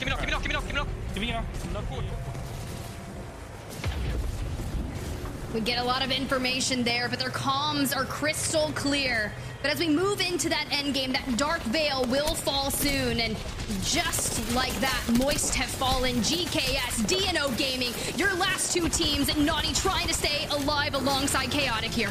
A beautiful knockdown shield to give them the advantage, but the damage plays into DNO's favor. From behind, finds first knock, switching over to the Prowler, isn't able in the end. As our teams take their patterns down to the path.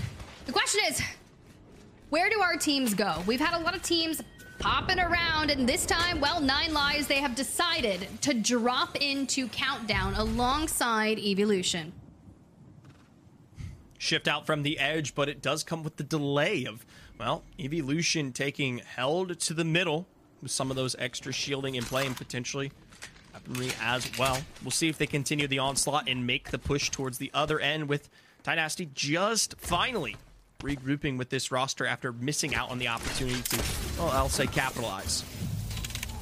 They immediately hit the Crafter. Don't blame them. Want to get those shields leveled up as quickly as possible. When you start to encroach on Evolution territory, you're denying them the ability to open up that center of countdown and get the shields. But Urice and Voodoo, look, they are slowly, steadily walking over towards that 9 Lives squad.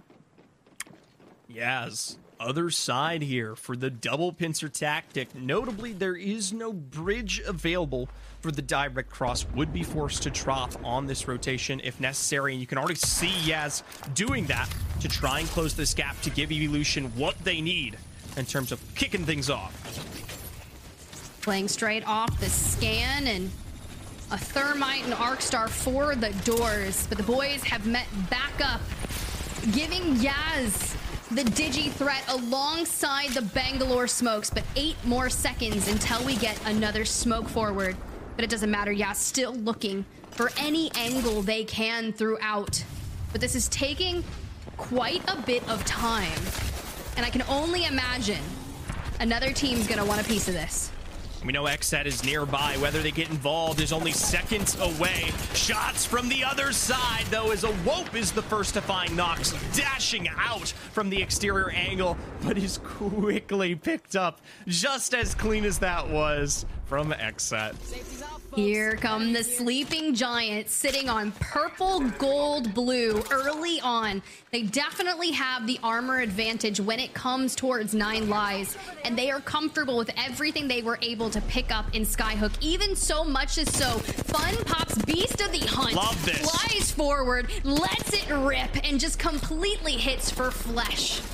The follow-through from Koi sends Voodoo down to leave just one Urice on the flyway here towards Landslide, and both, if not all of them, Bloodlust curdling in the air, shots from afar, and the 2 KP to reward themselves.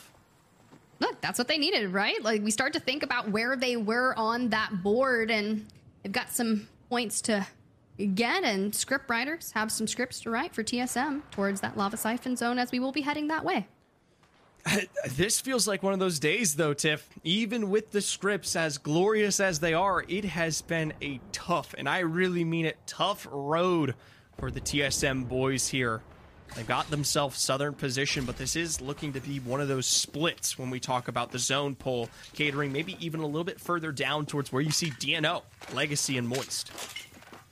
It is true, but on the prior match day performance, TSM did end out in that 6th place. But with NA having 12 slots for LAN, TSM have nestled themselves after 3 prior match days, tied with Luminosity for second on the overall scoring. For teams that still need to work their way up, like Legacy sitting in 21st, a match day win would do so much for them. We do know, though, that for Moist that have set themselves up well going into this final map, they sit just 10 or so points ahead of second in a 20-plus difference between themselves, third, and fourth. If it ain't Legacy, it is going to be almost what feels insurmountable for GKS or Disguised to do. And with where the zone was polling that we just checked in with, as we kind of look across the skies at all of our teams, Moist having Big Mod with a ring console. There's also a survey beacon over there. You can drop down to Dome to either get crafting and more information before waltzing your way straight in through launch site. But a few teams meandering around GKS, positioning themselves on the further northern side of Lava Siphon, and a little Charmander to go through alongside JP. Waiting for his evolution, potentially at some point. I will say, I don't think they'll find it in Geyser, of all places. The slow rotate out from the west of that can be arguably just disgusting if they don't maybe opt for Big Mod. For Moist, I love this. Set upon what is crafting in Dome, they'll be able to walk their way into the south side of zone where we think is ending with the best resource and sustainment of any other roster out there in the heat of, well, delivering a North American win. I like how I was talking about them being able to have access to so many beacons and information, but they are one of our teams that are running a comp where you can utilize neither. No information, just your fighting power. They don't need it. What are you talking about? They're doing just fine. Find the enemy is in front of them. There's shots everywhere. That means there's a guy there. Listen for the audio cues when we get that next zone pull and we pull deeper into launch site.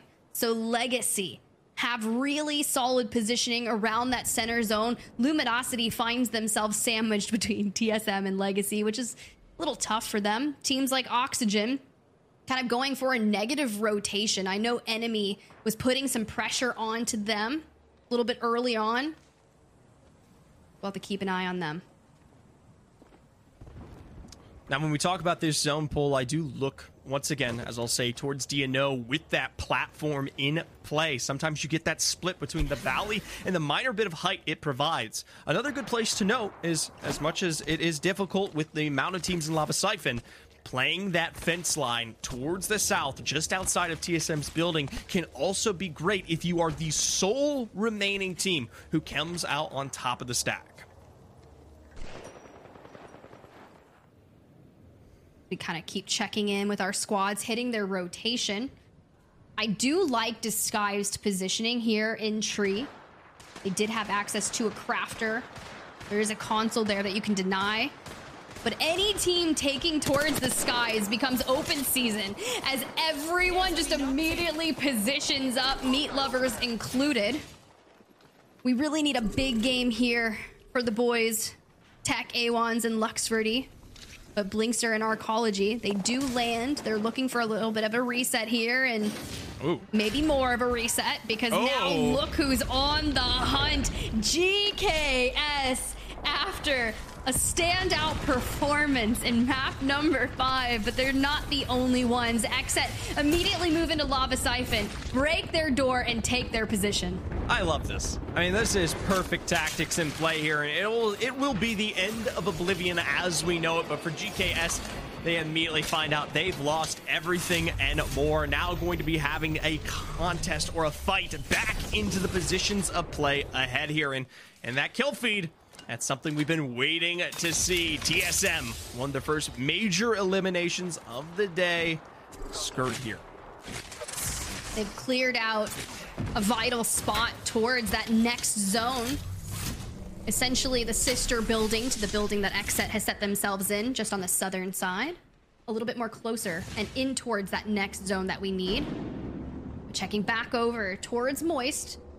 Still trying to find their way out of that Stacks Dome area. Getting some information towards Tunnel. Now, mind you, we just talked about it. They don't have a scan legend. They just gotta use their brains and their aim.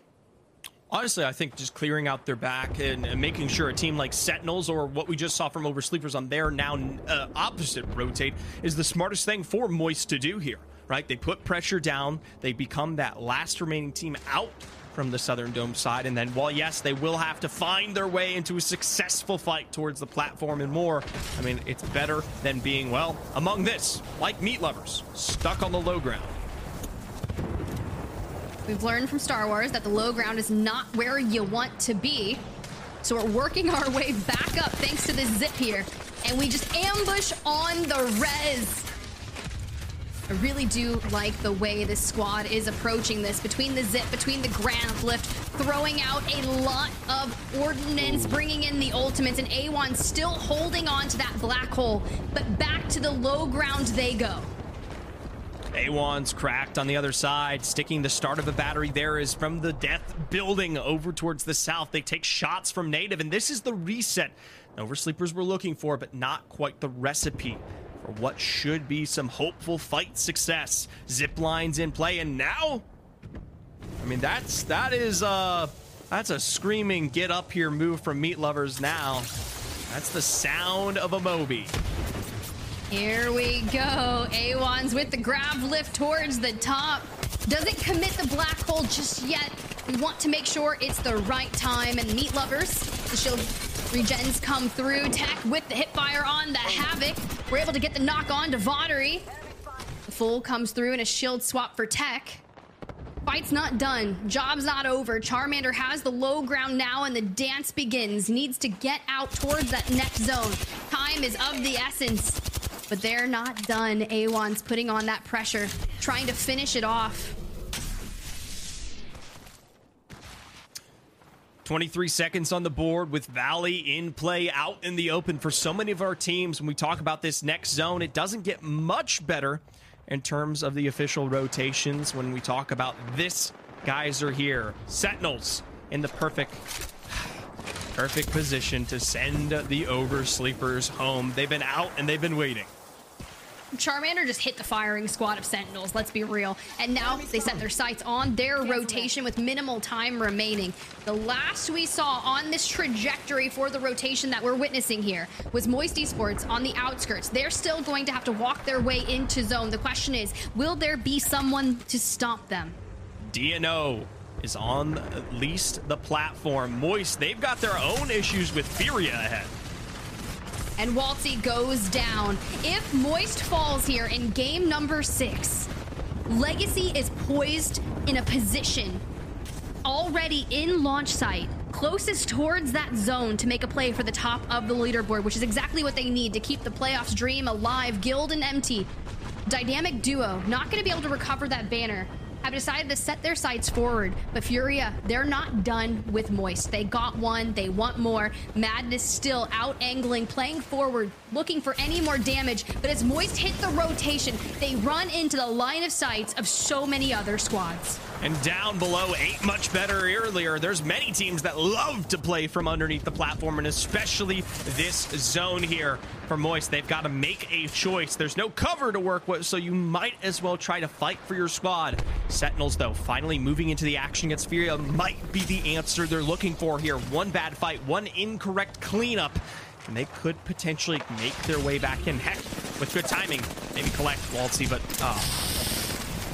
I was gonna say, could they go through and back, but Furia turns their attention back to Moist, immediately takes them out, now looks for a little bit of a regain here before setting their sights on another squad, but Sentinels has enough of their own issues at hand, because as soon as Sentinels start looking at Furia, Legacy pops out from launch site, and now we've got an entire other brawl that Furia can third party.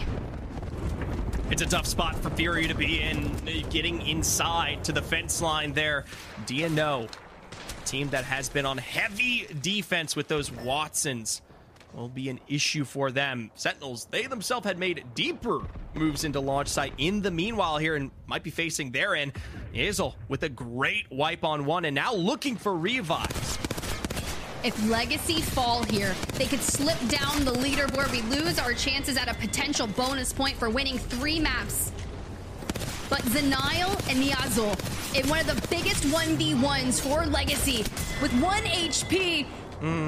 Legacy clutch it and send Sentinels packing. I don't think this gets much better for them, though, with zone closing in at the just worst time here. It is unlikely that Legacy make it further in terms of those high-end game positionings as a single member left standing. This is going to be having, this is the rat game of a lifetime. Drop-in gaming. Cooking over there by the respawn, the mobile at hand. Xset. Playing between such a thin line, threading the needle, putting the black hole down, and trying to shoot essentially fish in a barrel for them. But as soon as they peek out, they get pressured from afar. Ooh. And just into the top 5. And Arcstar, little bounce on me around. You know they're screaming, safe on me, safe on me. I'm out of the line of sight from that Arcstar.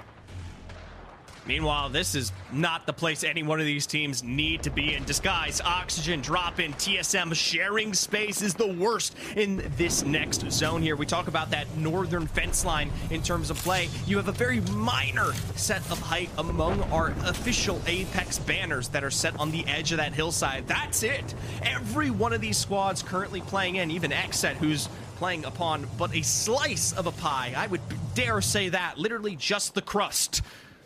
Everyone will have to move. Oh no, all of the teams from Lava Siphon. We turn our attention towards TSM, going up against Oxygen, which is a massive fight for both of these squads. We lose Hal. Reps does get the shields back to full form, but the Conduit ult is barricading them from moving right. They're still focused towards the left. The swing comes out. Not able to get the full just yet. We do have to keep an eye on the rooftop, and they do just that. The Sky Nade comes through before Verholst looks to take a quick peek. Doubles down from the outside. We'll have to check in with them later because GKS is on the complete opposite side.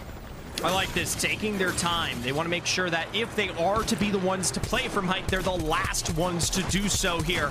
Exit in their own right. Losing out to Dropping Gaming leads me to believe that this is that final roster here with fights ahead, utility down. It's that perfect moment for them to smoke up, walk in, and potentially start to mop things up. The Janitor crew. Wow, squads are falling left and right. Legacy, Disguised, now Exit. Will it keep on going as GKS racks up even more eliminations? Oxygen to fall. A solid Thermite there with Native eliminated as a result, popping up to one around the corner. They might miss out on a bit of damage, but they'll still find Drop-In Gaming in the end. TSM to one. On the other side, Gaming Gladiators to another here. And GKS still looking to clean out their side of zone. They find Nano, and just like that, Gaming Gladiators has fallen into the final 5. A big 3v3 here about to occur with DNO isolating themselves inside of the building and Furia towards the outskirts. The issue is, if Furia decides to push in towards that building, that DNO will have to leave eventually. Luminosity is likely to push into this and third party it.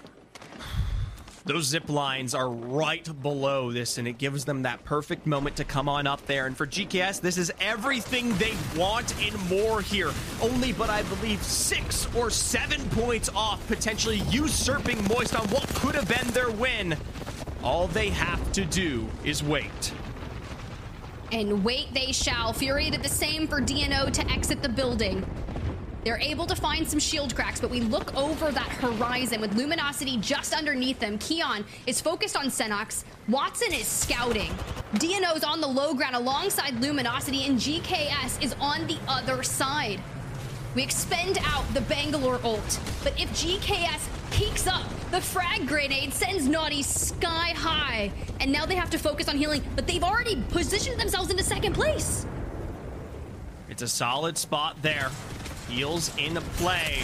Furia with literally but an inkling of height available. We'll try to see what damage they can do to GKS before they themselves are forced to drop down. Great cracks from his Watson and afar. They could be potentially the nails in the GKS coffin if, well, maybe they don't turn towards Luminosity first. No, that is absolutely disgusting. Meanwhile, DNO cleans house of GKS, stopping them in their tracks. But for Luminosity, a Furia drops down. The final 2 occur. Watson gets decimated. And now Keon, the lone member of Furia, has to clutch this up. He barricades forward.